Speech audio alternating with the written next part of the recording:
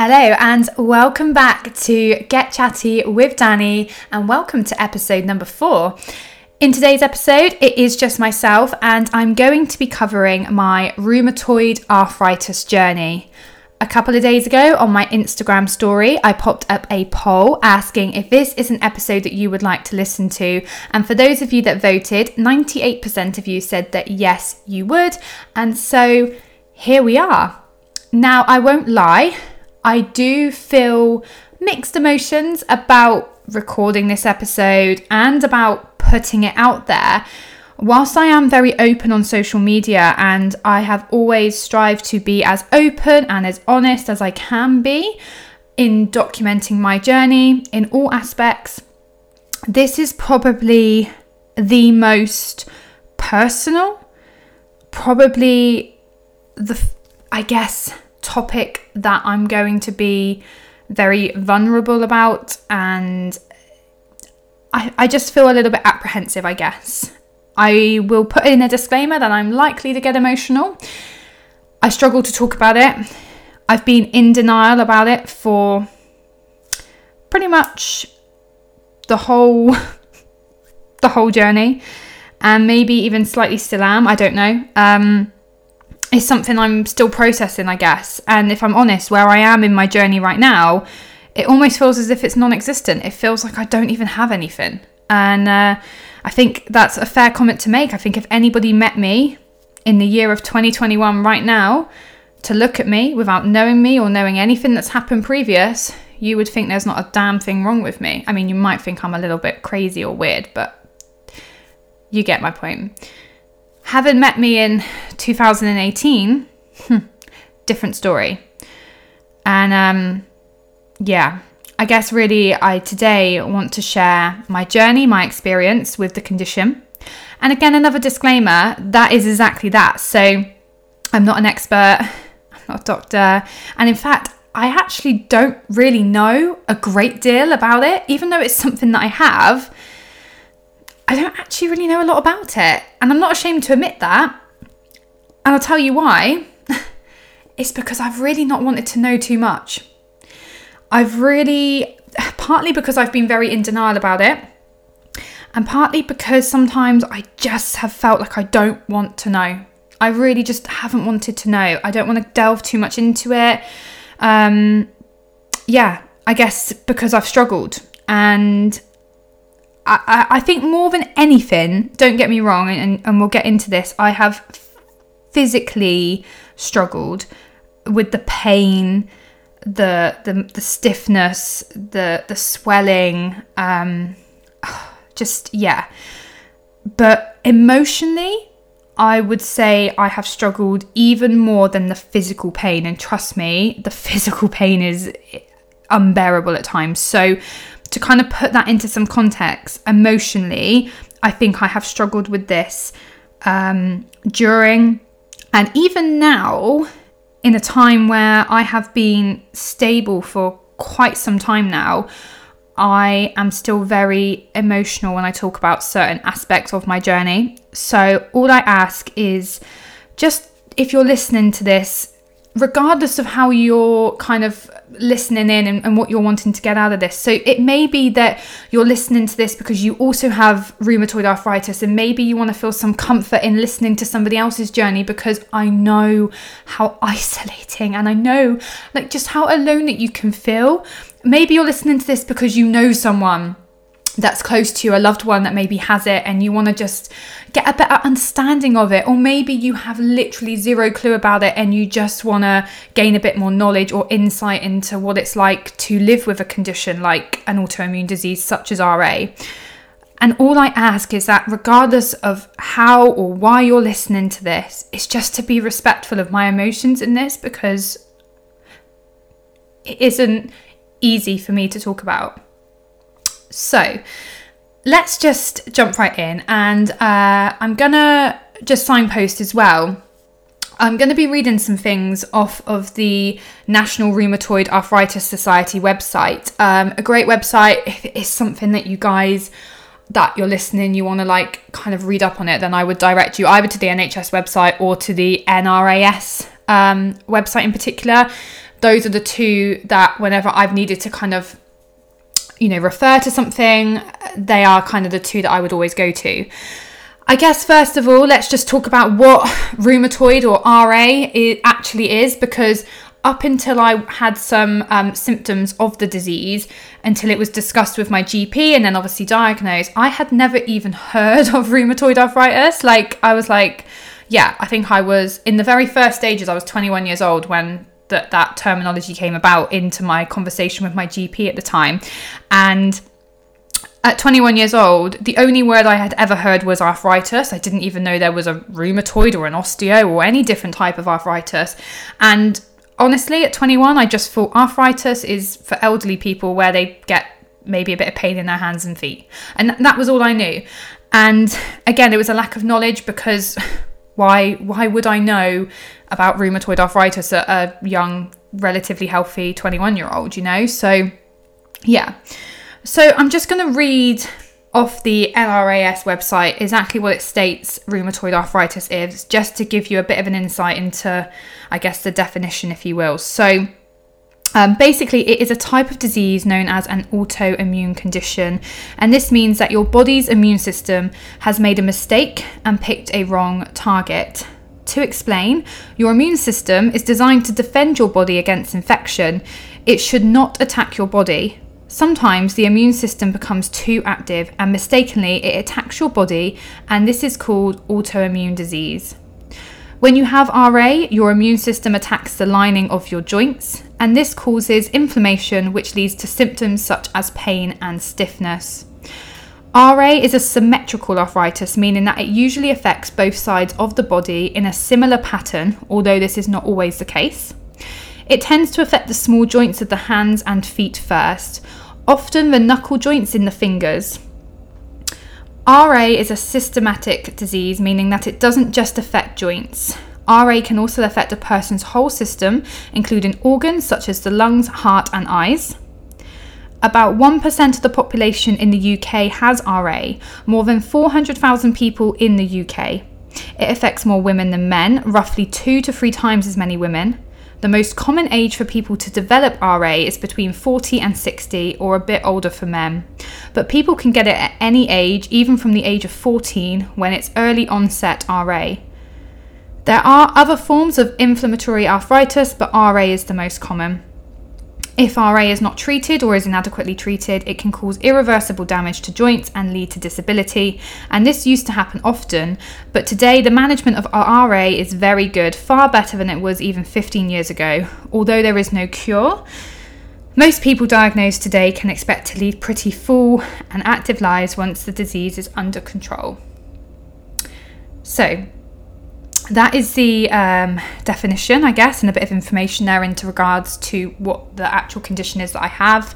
And I'm sorry if you kind of hear that I got a little bit emotional then. I think the hardest thing out of the whole journey was like the day that I got diagnosed and hearing those words, and then hearing, like, because you have to bear in mind, like, when you get told you have something, especially something that you've never heard of before, and then for that to follow up, my first initial thing was, okay, how do I get rid of this?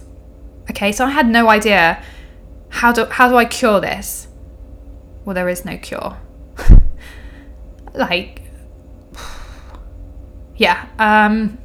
How do you deal with something like that? I don't know, and I don't think if I'm honest, I don't think I even have dealt with that, like, emotionally. Okay, so like physically, I'm doing great. Physically, I'm probably the happiest and healthiest that I've ever been in all my life. Emotionally, when it comes to this, I don't think I've maybe dealt with it that well. I'll hold my hands up. But yeah, so I mean, obviously there's quite a bit of information there around, I kind of guess, what RA is, and even reading it sounds quite complicated. There's a lot going on, and a lot of it is like invisible as such, because it's obviously like all inside the body, and like I say, on the grand scheme of things, you can look at a lot of people and not even realize they even have something like this. It's a very sort of invisible illness, if you will. And yeah, I guess for myself, I've not really paid too much attention or got into too much depth. I definitely did in the early stages, but in the last few years I really haven't, and I've really like distanced myself from it completely, if I'm honest. So I'll apologize if my kind of memory and things like this as I'm talking things through is a little bit vague and stuff, because as I say, I've just distanced myself a little bit, which is also why I want to refer to some things on this website, so that it just makes it easier for me to explain in the right way rather than just try and like muddle through, because as I say, it's not something that I'm actively kind of on top of or researching and stuff right now. So yeah, I guess that kind of goes into a little bit about what it is. And I guess the next major thing to cover off is like, what are the actual symptoms of RA, and how did I guess get from the point of having like early onset signs and symptoms and to then getting diagnosed. So it states here that the important signs and symptoms to be aware of are pain, swelling, and possibly redness around your joints. Hands and feet are often affected first, though RA can start in any joint. Stiffness in your joints when you get up in the morning or after sitting for a while, which lasts for more than 30 minutes and has no obvious cause. And fatigue that's more than just normal tiredness. So in terms of the actual like symptoms, they're not kind of very different to a lot of other obviously autoimmune conditions and diseases, and that's what makes it really, really hard to actually get diagnosed with RA. There's not actually like one specific test to diagnose you. So I actually got diagnosed quite quickly in the grand scheme of things. Some people it can take a really long time because it's not that easy to diagnose. And in regards to me, so just to give you a bit of context into kind of my journey with it. So for me, it started actually all the way back in 2015. And I literally, as simple as it sounds, I woke up one day and I was in pain.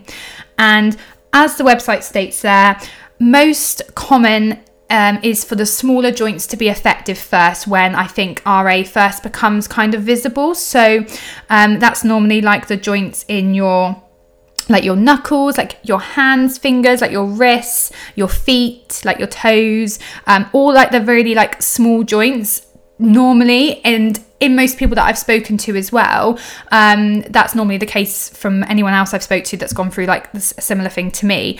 So yeah, I woke up one day and in my hands and feet I had this pain. And jokingly at the time, so just for reference, I'm only going to touch on it just briefly here, but during the time of all of this, I was in a long-term relationship. So prior to where I am in my life now, I was in a relationship from the age of 16 to 26, so 10 years of my life. And so I did have somebody with me, as well as my family, of course, but just to kind of put, I guess, into context kind of where... I guess where we are with this. So I remember waking up and like jokingly saying, God, I feel like 80 years old today. And like, what is wrong with me? Like I've woken up in so much pain. And it stemmed from there really. As I say, I was in my like young 20s, and in this particular year, 2015, this pain actually lasted for 6 months. Now with RA, you basically get times where you will be in what they call a flare or a flare up, and that is basically where your symptoms, so pain, stiffness, swelling, all of that is basically prominent and alive and active, if you will. And so I was in a flare up, although unknowingly at that time, for 6 months. And with flare-ups, you never know, obviously, how long they're going to last. So, and at this point, bearing in mind, I'm not even diagnosed. I don't even know RA exists. I know nothing. And in those 6 months, at some point, I went to my GP. I don't remember the exact amount of time it took for me to go, oh my God, actually, this is something's not right here. I need to go. But obviously at some point I did. And I spoke to my GP, and this was the first time I'd ever gone there with anything like this. And he turned around and said, it sounds like rheumatoid arthritis. And I'm thinking, what the hell is that? Like, what? Anyway, he said, you would need to get assessed by somebody at the hospital. And so I got referred to Musgrove, which is a hospital in Taunton in Somerset. which was at the time not too far from where I lived. And yeah, I basically got referred there to the rheumatology part of the hospital, and I met with a lady there who assessed me. They basically go over, check over like all of your joints and like kind of how do I describe this in the right way? Like, I want to make sure that I'm kind of like explaining things well, but a lot of this will be in like layman's terms because I need that as well. So so like imagine like somebody just basically feeling over your joints and asking you how that feels, does it hurt here, does it hurt there, that type of thing. And you kind of have to explain your kind of symptoms and things like that. And I had a load of blood taken. So as I say, in terms of diagnosing RA, there's not like a specific test. So it's a case of like being assessed and people looking over your joints, answering questions, and also some blood work as well. And so with all of that into consideration, basically the result of that was that I didn't have rheumatoid arthritis, and that actually the pain that I had was as a result of a virus that I must have had at some point. And this was basically almost like the after effect of a virus. And I remember at the time just almost feeling a bit like, this is a cop-out answer. Like, even though of course, at 21, I didn't want to be told there was something like worse going on than just a bit of pain from a virus, but just something in me just didn't feel like it was right. At the time, I just felt like I'm being shrugged off, I'm being ignored. And, to wake up in pain, like, every day, and to not know why, it's quite isolating. And, like, I just felt, I guess, at that point, I felt more so than upset or emotional. I felt frustrated, angry, and confused. Like, that was just how I felt back then. And obviously, I was a lot younger. And, yeah, I just felt really, like, irritated, basically. I just felt like I was being shrugged off. And that was that. And so the pain back then lasted, as I say, for like 6 months.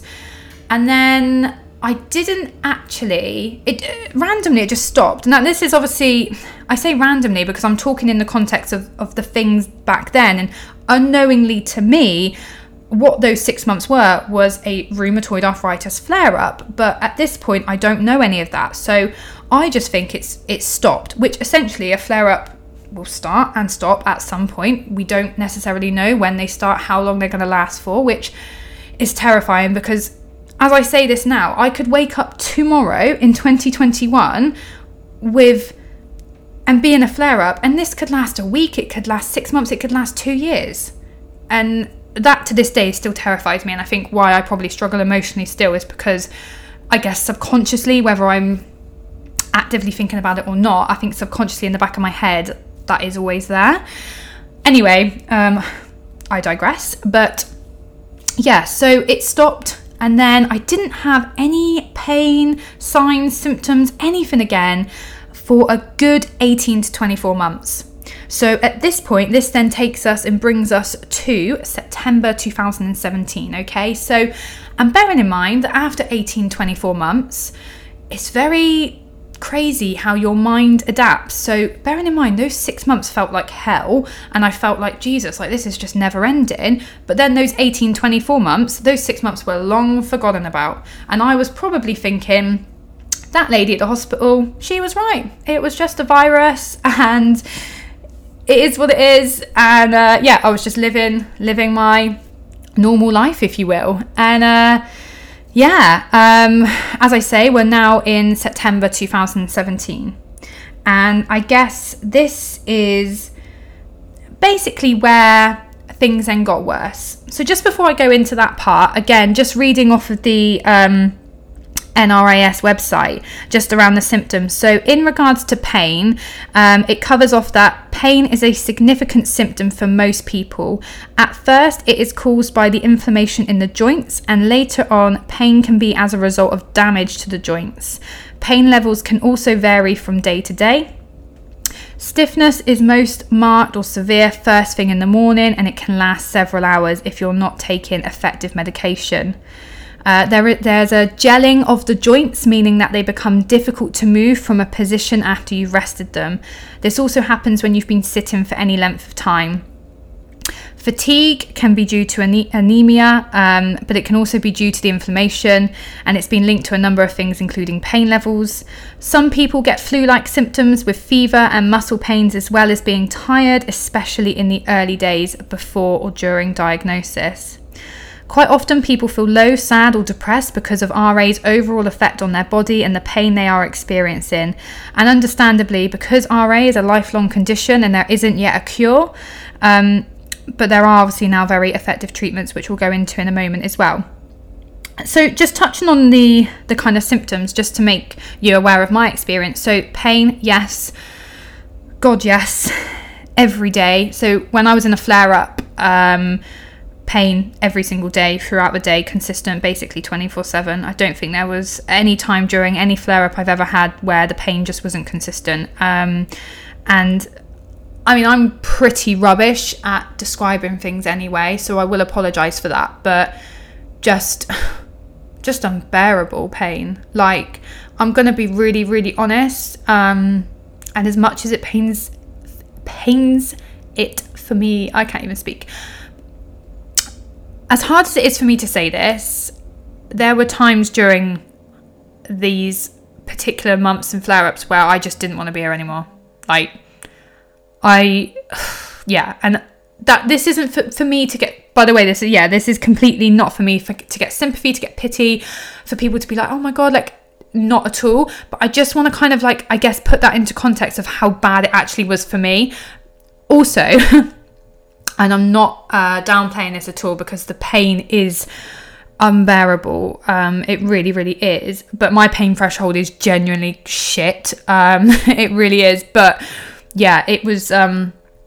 There were times where I genuinely just thought like, I can't do this anymore. Like, I just can't. Like, and that it makes me sad saying that, because I feel like I'm so proud of where I am now, and probably why I get so emotional. So. Come on, Danielle, pull it together. But yeah, anyway, stiffness, my God. This is actually one symptom that, believe it or not, I still have now, but not as bad. So I've gotten very good at making sure that I move quite a lot. Now, my job is very like, I'm sat at a desk all day for like 8 hours, and back when things were really bad for me, I really struggled with this, because I wasn't actually leading a very active or healthy lifestyle at that point in my life, and so I was genuinely like sat down all day, whereas now I'm very good at making sure that I do get up like every hour or so, and I'm walking, getting my steps in, whatever it may be. So yeah, but stiffness actually, the only times I really struggle with it now, if you're a girl listening to this, you will know that you can be in the hairdresser sometimes for like 4 hours.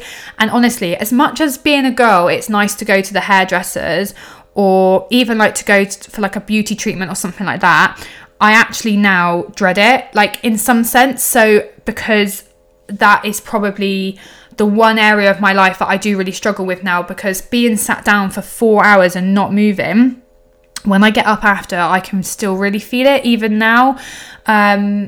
Fatigue, I've always struggled with this. It touched on about anemia. So I've been anemic for, I don't know now, like 12 years. And I've really always struggled with that. So, but yeah, and obviously these symptoms I had back in 2015, and as I mentioned, we're now coming into September 2017, and this is when I'm now entering my second flare-up. Unbeknown to me, at this point, I am still not diagnosed. I am still unaware that I have this, and to my knowledge, it was a blip in 2015 from a virus. And then it started again, and again it started in the small joints, you know, my hands, like my knuckles, my wrists, my feet. And at this point I'm thinking, not again, like I haven't been ill though, like I haven't had a virus in the last 2 years, like, and I genuinely don't really get ill that often. So I was kind of confused, and I thought, God. But the scary thing here was the 6 months I had in 2015, it was just those small joints, and it was unbearable, yes. But what then happened in September 17 was a completely different story, a completely different flare-up. And very quickly, very suddenly, my whole body just I just felt like I was being taken over by this disease. So in the first part, it talked about it being a very symmetrical disease. So if, for example, you've got pain in your left wrist, it's going to likely be that you've also got it in your right wrist. And just think of every single joint in your body and I can guarantee you I pretty much had pain in every single one at this point. Very quickly, it went from just my hands to my feet to everywhere. And I was scared, like just so scared. And I don't think I've ever cried so much in a period of time of my life. So just to put it into context, September 17 was when it started again, flare-up number 2, and I was eventually diagnosed in the March of 2018. So I actually went 6 months, and actually a further 3 months, so probably 9 months until I had any form of relief, because as I'll go into, the medication takes about 3 months to kind of get into your system. But as I say, 6 to 9 months of what felt like hell, to be honest. And you might be thinking at this point, like, what causes RA? So just again, going to refer now back to the NRAS website. So in regards to what causes it, it basically says that we don't yet know exactly what causes it itself. What we do know is that there are 2 elements involved, genetics and environmental factors. And I think one of the other hardest things for this condition for me was not only being told that when I had it and that there was no cure, but it was also that I couldn't ever get an exact reason as to why I've got it. And I think whenever you have something in life, if you get diagnosed with something, you lose a loved one, something is really shit going on in your life, you can often go, why me? Like, why me? Why this? What? And you almost want like some form of like answer or closure, and to not have that, I've like also struggled with, I feel. And again, this is just off my own experience. I think most people, when I go into kind of the genetics part and the environmental triggers in a second, you will kind of get an idea as to what you feel individually is the thing that's triggered it. And I certainly have an idea of what I personally feel triggered mine, but there's no guarantee in that. There's no truth in that. That's just my feelings. But anyway, so it goes on to say, genetics are involved even if you don't have anyone in your family with RA. This has been extensively studied, but it's not all about genes. Genes indicate increased risk, but not everyone with genes develops RA, or with these genes, develops RA, as we can see from studies of identical twins. If one identical twin has RA, the other has only a 1 in 6 chance of developing the disease, even though they have the same genes. So it's not necessarily all about that, but again, increased risk. Environmental trigger can be a virus, infection, trauma of some kind, or having a very stressful episode in your life, such as bereavement, divorce, or childbirth. There are many theories about triggers, but nothing's been conclusively identified. And so I personally, although I'm not really going to go into it because I don't feel that it's relevant, in 2017 September, when this second flare-up started again, I actually probably had a really bad year. I was at my most kind of vulnerable during this year, and mentally wasn't very stable. But I faced, I guess, I don't know if you want to call it trauma of some kind, but basically I feel like there were certain things that happened in that year for me that potentially could have resulted in that. Now, I'm not saying that's gospel. I'm not saying that is the truth, because I just genuinely, I do not know. But for me, that's personally what I have felt has what has triggered it, really. So, yeah. I think it's quite hard being told you've got something, but we can't really tell you why. Oh, and there's no cure. It's just been a bit of a bit crap, but obviously, but yeah. And as I say, these 6 months were just unbearable at times. And to wake up every day, I had to run my hands under hot water just to get them to work in the morning. I couldn't really walk very well. I couldn't really get myself dressed, so I couldn't like bend down properly. Putting on like socks or tights, like just your body is so stiff and like seized up. You think about like just shoving on a top, like you don't even think about it, right? Like just shove a top or a hoodie on over your head, like you just don't even think. And the one thing that I found crippling with this disease was just taking for granted the smallest things, like brushing my hair, cleaning my teeth, just putting on my own clothes, getting in and out of a bath. Like I couldn't even do that. And to be in a relationship and to be young and to be going through this and not knowing what's going on. And let's face it, okay, yeah, you're in a relationship, so you're comfortable with somebody, but at your most vulnerable, so you're completely naked and you've got somebody helping you get in and out of a bath, and probably whilst you're crying your eyes out. I have never felt so vulnerable, so alone, so isolated, just completely crippling. And I have made no secret of the fact that I've liked food over the years.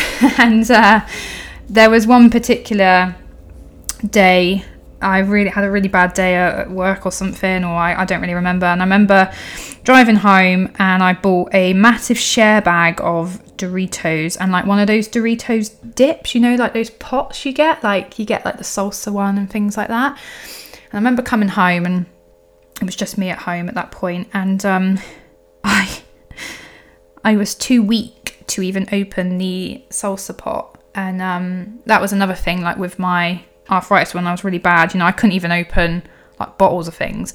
I had to get like it's quite good, you can buy a lot of like tools that help you open jars and things like that, and certain different things that definitely help. But at this point I didn't have anything like that, and I couldn't get into this jar of dip, so I just sat there and cried. And I can laugh about it now, because trust me, like I cried a lot over that. All I wanted was my crisps and dip, and I just couldn't even open a jar. So you really do take for granted like the smallest things, and then to have things like that taken away from you, where you couldn't even like do the smallest tasks. It was just, I don't know what the word is. I just felt so embarrassed. I felt so like ashamed. Like, no wonder there was times where I really struggled, and I just felt like, what is the point in being here anymore? Because I felt like I just couldn't do anything for myself, and it was just heartbreaking. It really, really was. And so those 6 months in particular were really tough. And I will say, I was lucky that I had a very, very good support system around me during that time, in regards to my RA. And basically I went back to my GP again, and he said, look, I can't physically diagnose you, obviously, but I am convinced that this is what it is, due to the fact that it had escalated so quickly, and it wasn't just my smaller joints now, and it was actually quite, I guess, serious. This time he referred me to the Mineral Hospital in Bath, which, for anybody that doesn't know, the building has now it's actually moved. It used to be in the city centre of Bath, but it's the Royal National Hospital for Rheumatic Diseases. So it's now actually part of is it RUH in Bath? So it's now actually part of the actual proper big, I say proper, but you know what I mean, like the big hospital there.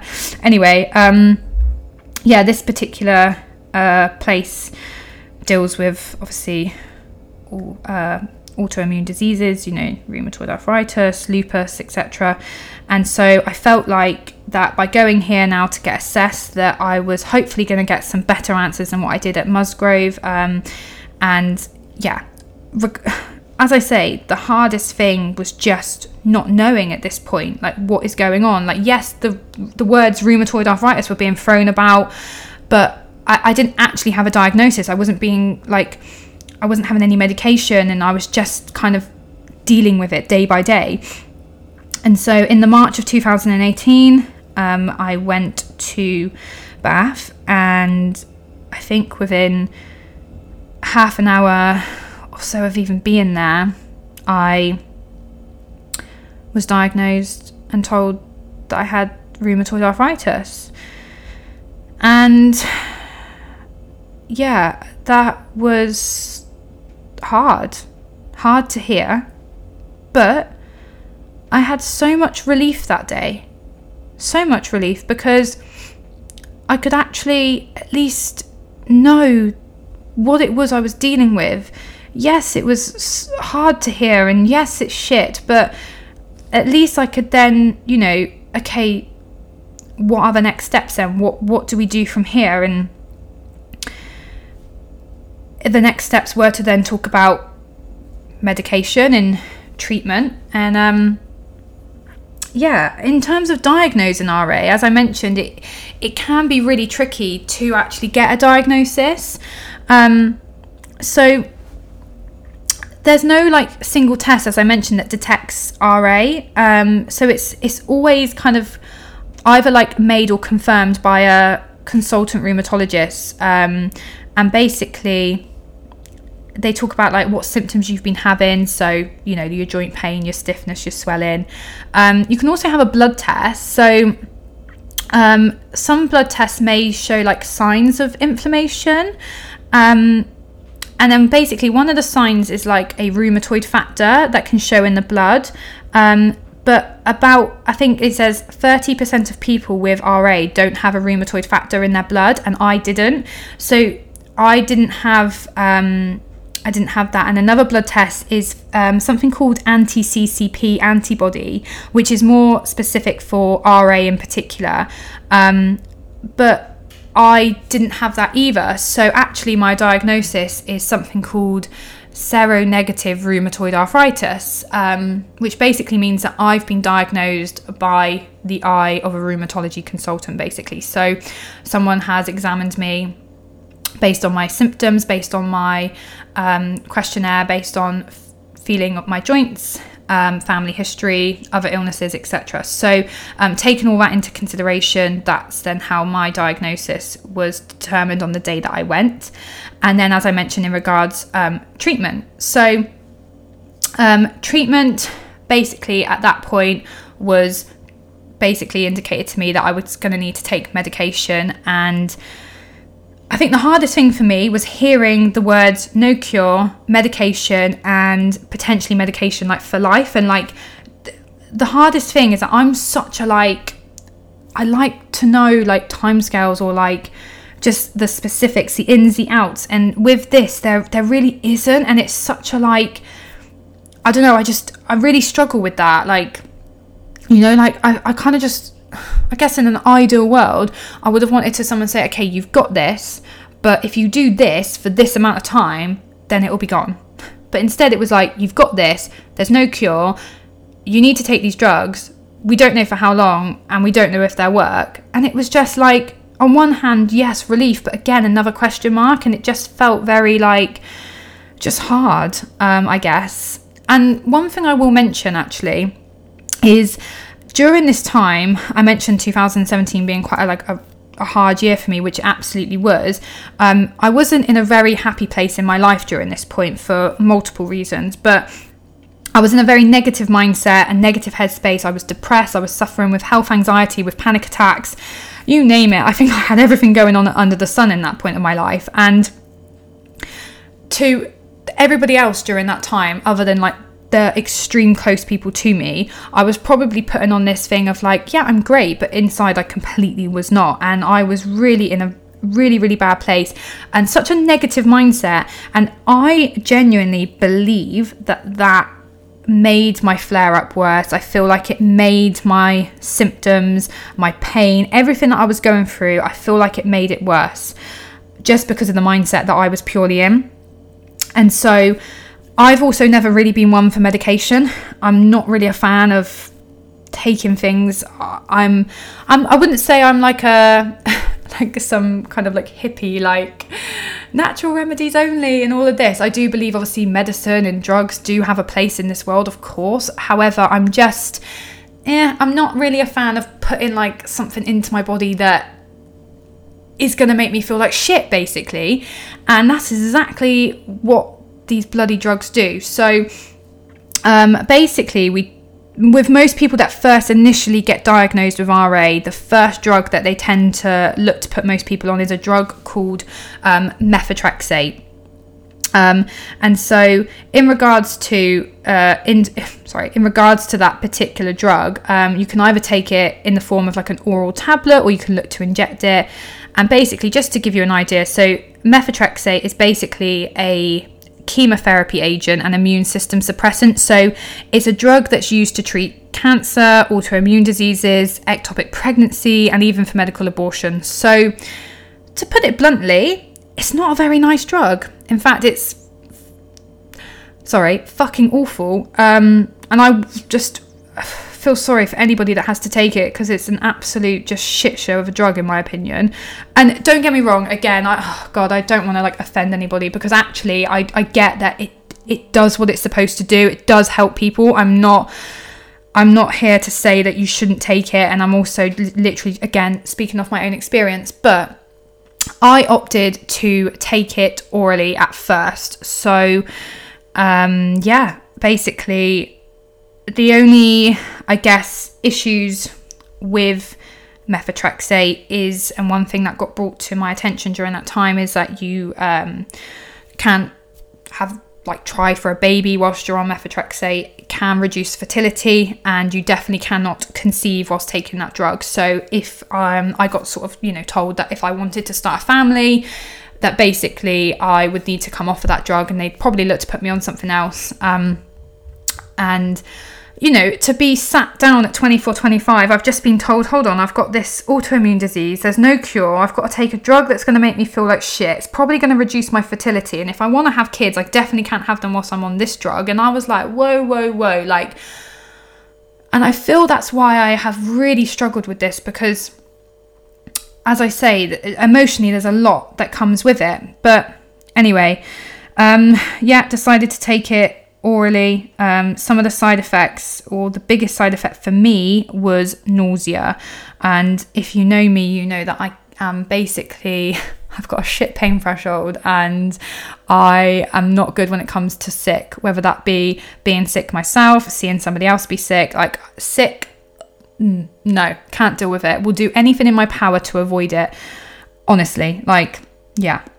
And as much as I say I really am not massively against drugs, but wasn't really a fan of it, at that point, sat in that hospital that day, I was literally like, I will take anything. I just don't want to feel like this anymore. Like, give me any drug and I'll take it. So regardless of being sat there thinking about the possibility of kids, not kids, and all this other stuff, like, that wasn't even a big thing for me, and it isn't. So I was just like, give me this drug. I just don't want to be in pain anymore.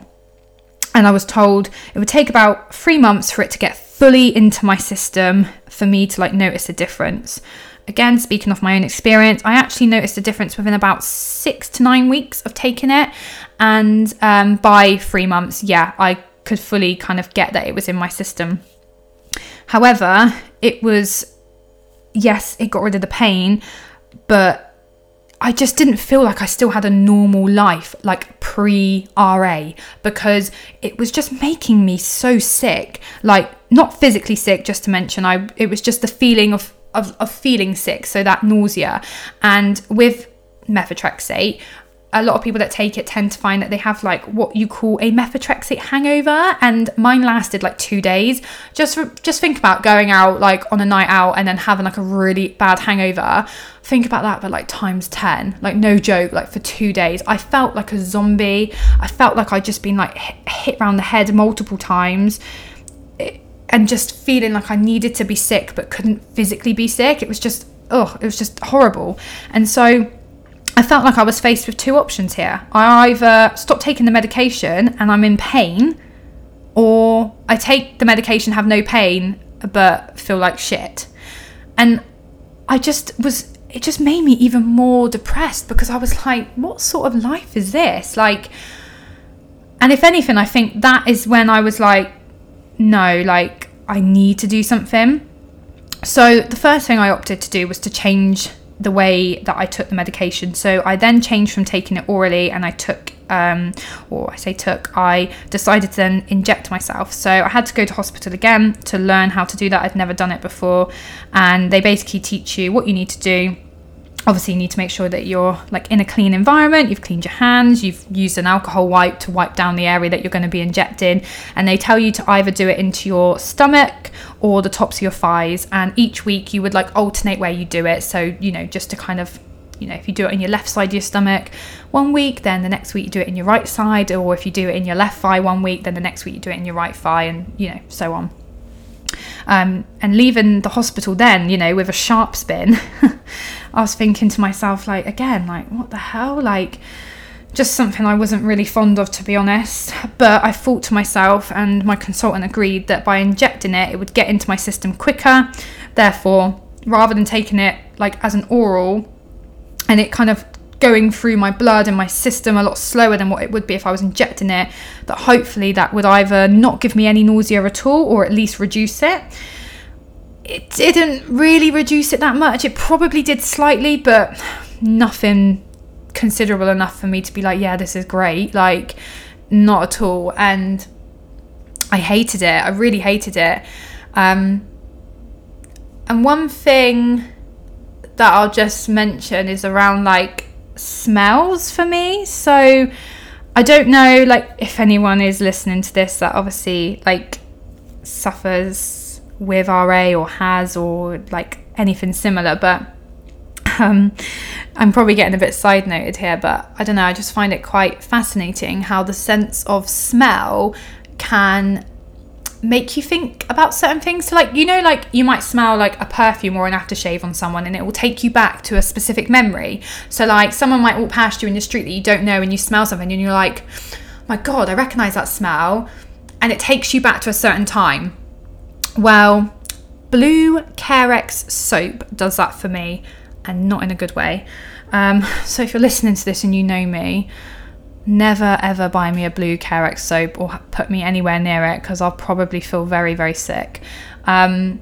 Basically, you have to have like this, I guess, little ritual. And once a week, when I would be like injecting myself, I'd go into my bathroom, wash my hands, make obviously the environment obviously very clean, and inject, put everything in the sharp spin, blah blah blah. And we had this Blue Carex soap in the bathroom at the time, and so now if I ever smell that, it triggers something in my head to basically bring back that feeling of the nausea that I had when I was injected, like when I've injected myself. And I know that sounds so bizarre, but honestly, it's mad. And even now, right, so where I am today, which I'll go into in a moment, I haven't injected for like nearly 2 years. And even now, it will still take me back to that. I even just have to look at my sharp spin, which is upstairs in my house, and it will make me feel sick. Like, it's just nuts how powerful like a drug is to make it feel like that, and like psychologically in your head. I know a lot of it is in your head with things like that, but yeah, mad. I don't really know how else I can kind of best describe it, and I'm sorry if I feel like maybe I've not even given it very much justice into terms of how shit it is, especially from the pain side of things. You know, they're not just crying because I couldn't open a freaking dip. It is what it is. You know, there was times where I remember actually one time I went to a works team meeting. I had to drive, I think it was to Dorchester actually, and I remember that day just being incredibly in pain, and I didn't even think I was going to be able to drive home. I was that bad. I remember leaving the team meeting and walking back to my car on my own, just tears running down my face, terrified of getting in my car, having to drive about an hour or so home, because I just didn't think I could do it. My legs just felt horrendous. And at the time I lived in like a coach house. So if you don't know what a coach house is, when you open your front door, you're basically greeted with stairs, and then like it's like an apartment / flat guest type of thing, you know, everything's on one level. And I just remember like opening that door when I pulled up home and just crawling up the stairs because I couldn't even walk. And like, yeah, just again, and I hope that when I'm like explaining this, I'm not saying this because I want people to feel sorry for me, and I'm not expecting people to be like, oh my God, like, you know, there's a lot worse going on in the world, and people have been and will go through a lot worse than this. I'm just telling you how I felt, obviously, in those exact moments. And yeah, madness.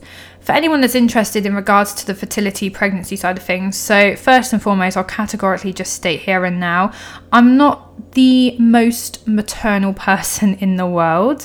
That's not to say that I'm like, you know, put it this way, I've just never been one of those girls that's like, oh my God, like I've got to get married and have like 4 kids and a house and a dog and like a Range Rover on the drive. Like, I mean, I wouldn't say no to the Range Rover, but you know, I've never been, and there's nothing wrong with that, but I've never really been like that. I don't know why. Maybe there's something wrong with me. But I'm also not opposed to it. So I'm very much a case of like, you know, if the situation occurs where, you know, there is marriage and kids and, you know, that happens one day, then great. I'm very much if it happens, it happens. If it doesn't, it doesn't. But what I will say as a female, and if you're listening to this as a female and maybe you are in a similar position to me, you know, I'm 28, I'm going to be 29 this year, turning 30 next year. And last few years of my 20s has been taken away by a pandemic. Brilliant, thank you. But yeah, you can't help, I think, even though I'm not literally, I think I'd probably struggle even more if I was definitely someone that was like, oh my God, I've got to have kids, because, you know, there's a lot that's gone into it. And right now I'm not on any medication. So if I wanted to have a kid and try for a kid, then I absolutely can go and do so now. It's fine. But by taking methotrexate, you know, I was basically told that it can affect fertility. I was told, what else was I told? That basically, yeah, if I wanted to try and conceive, bearing in mind, obviously I was being told this whilst I was in like a, you know, a very long-term relationship. So, and obviously those conversations do come up in a relationship. So, you know, I was told that if I wanted to conceive, basically I couldn't do so whilst being on that drug. And that was also something that I spoke about, you know, the fact that I guess I felt that if I ever wanted to have kids, that I would sort of sit down with my partner and it'd be very a case of, you know, are we ready to try for a baby? Yes, great, let's crack on. Not, okay, let's phone up the doctor and say, we're ready to have a baby. Like, I don't know. I guess I just felt like it would be very kind of planned and like just almost kind of like in the hands of like other people, and I don't know, I just didn't necessarily feel great about it. And also the other factor is that they say some people, so again, terminology here, so they call it, what I'm probably in now is what they call remission. So as I say, there's no cure for RA, but when your signs, symptoms and stuff, when you're not in a flare-up, when you're pretty much how I am right now, which is great, to be honest with you, in terms of physical health, they call it remission. And basically, when people with RA fall pregnant, I believe the statistic that I was told is that 70% of women go into remission, which is like they have a great pregnancy, everything's fine, you know, normal as best can be, but 30% it can actually cause quite a big flare up. And do you know what? That terrifies the shit out of me. I mean, as you well have heard, my pain threshold is rubbish. And so imagine being pregnant, but also potentially going for a flare-up and then having to give birth. And then imagine giving birth and then being in such a flare-up you can't even look after or potentially even hold your baby. I mean, look, I know this is all hypothetical and I don't even know what would happen or anything, but your head does go to those places, and you do kind of end up starting to think, especially as I say, a female, I'm now, approaching 29, you can't help but naturally think about the kind of future, the what ifs, the, everything really. But I guess that's just a little bit of an insight into the fertility pregnancy thing. I don't know a great deal about it. I don't have a great knowledge on it. So I apologise if anybody's listening to this that does have more of a knowledge than me, then I'm sorry if anything I've said is incorrect. I'm just going off what I've been told and things like that. As I say, I've not really done too much research into it because it's not really something I felt I've needed to. And also I haven't really wanted to. Kind of like the less you know, the less it hurts you, or whatever the saying is. I've probably murdered that. But yeah, and I guess, after taking the medication for some time, I basically got into a state, some form of remission, I would guess. Basically, when I decided to stop taking my medication, I wasn't actually as good as I am right now. And it's definitely a risk that I've taken. And actually, when I decided to do it, I didn't tell a single soul, not one bloody person, no one, no family member, no friend, no, not my consultant, nobody. And basically, as I mentioned very briefly, but yes, I was in a 10-year relationship, and when that came to an end, I moved to a new area, bought my own house, and it was pretty much a little bit prior to that I decided to stop taking my medication. And if I'm honest right now, best decision I ever made. So after not taking it, I then obviously implemented a lot of other factors into my life. So as I mentioned, I think previously I talked around that I had a very negative mindset. I certainly had a negative mindset. I was very depressed, in a very anxious state, etc. But then what I really tried to work on when I stopped my medication was creating a positive state. I got over my health anxiety. I really worked on my mental state, my depression. I focused on losing weight. I focused on my diet, nutrition. I focused on exercising. I started creating an environment for myself and a life for myself that was a happier one and a more positive one. And honestly, I believe that those are the factors that have led me to being able to not be on medication today. And eventually, after about a year of not taking my medication, I think I sat down and told my mum first of all. And I think I was very cautious of telling people because I didn't want people to be angry with me. I didn't want to let anybody down. I didn't want people to, be like, oh, why are you not doing this? Because I didn't want people to see it as like, why are you not wanting to help yourself? Because I think people see like you're deciding to not take a drug. Well, actually, I was helping myself just in a way that I deemed to be better and more beneficial for me. And okay, I don't want to let anyone else down, but remember, this is my life. I'm living with this.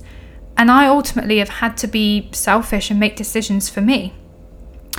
So eventually now everybody is aware, family, friends, my consultant. That didn't necessarily go down too well with my consultant. So look, basically, as I say, there's not a cure, but the drugs, what they're designed to do is they're designed to suppress the disease. So, and, suppress the damage to and destruction to your joints. So for all I know, inside my body, they're having a whale of a time and they're fucking up my joints left, right and centre. Who knows? I'm not currently being x-rayed. I'm not currently having blood tests like I was when I was on my methotrexate. It's worth mentioning that you go and have like your checkups with your consultant. You have monthly blood tests because of the type of drug that it is. It has, your liver, your kidneys will be checked and things like that. And you'll also go and have x-rays as well to check on the destruction of your joints. Well, I've not had... Well, the last time I had my bloods and x-rays done was actually February 2020. So yeah, just about a year ago. And that was actually then when I told my consultant, hey, I've been off my medication for a year. And I wanted to do that and see if I could like change things myself through things like my diet, creating a better environment, working on myself in a different way, to then a year later come into my consultant and say, assess me now. They assessed me, classed me in remission, and then I turned around and said, I haven't taken medication for a year. My consultant's face was a bit of a picture, and I got, why? Why have you stopped taking your medication? Why have you not told anybody? And I was just open and honest and said, look, I don't like it. They then presented me, this was obviously a year ago now, February 2020, with 2 different drugs, so not methotrexate, 2 that are both safe in pregnancy, so should I ever decide to want to start a family in the future, that either one of them would be safe. But, shock, they both come with shit side effects. And I basically agreed with my consultant that I would have 6 months, based on the fact that I was in remission in February 2020, that I would have 6 months, I think until about August last year, whereby I would then need to make a decision about which medication I choose. And I said, yeah, that's fine, I'll take these leaflets away. And I did, I looked at both of them, not greatly, probably for a couple of minutes. And again, I put it to the back of my head. August last year came around and I picked up with my consultant again, and I'm not gonna lie, I was debating about the medication. I was more set on not kind of going on to anything again, but look, the consultant, they know what they're talking about at the end of the day, so I have to kind of go by them and what they think. And after speaking to them, after looking at both of the options, I've just decided again to continue on this journey of not taking something. And do you know what? That's a risk I'm willing to take right now, for the fact that I'm relatively healthy, the fittest I've ever been in my life. And I'm not sat here claiming to be, amazingly fit, because I'm not, but I'm definitely the fittest I ever have been for sure, and the healthiest. And I am basically taking a risk, because if I was to be taking medication right now, I'm pretty sure it will make me feel shit. But it may be suppressing the disease, and it would be potentially not creating as much damage or destruction to my joints, so that when I'm like 50 years old, that I can still live some sort of relatively normal life. Basically, I'm taking the risk that by not taking the medication, that I could potentially, in X amount of time, be bad and potentially worse than what I was even at my most worst, that I've obviously talked about on this episode. And right now, that is a risk I'm willing to take. Don't ask me why, but it just is. And I'm literally going off my own experience and how I feel in this moment in time. And don't get me wrong, with this whole condition, there is so much what ifs and maybes and, all of this and that. And the uncertainty just bugs me. It just bugs me. And so I just want to be able to control what I can in the here and now.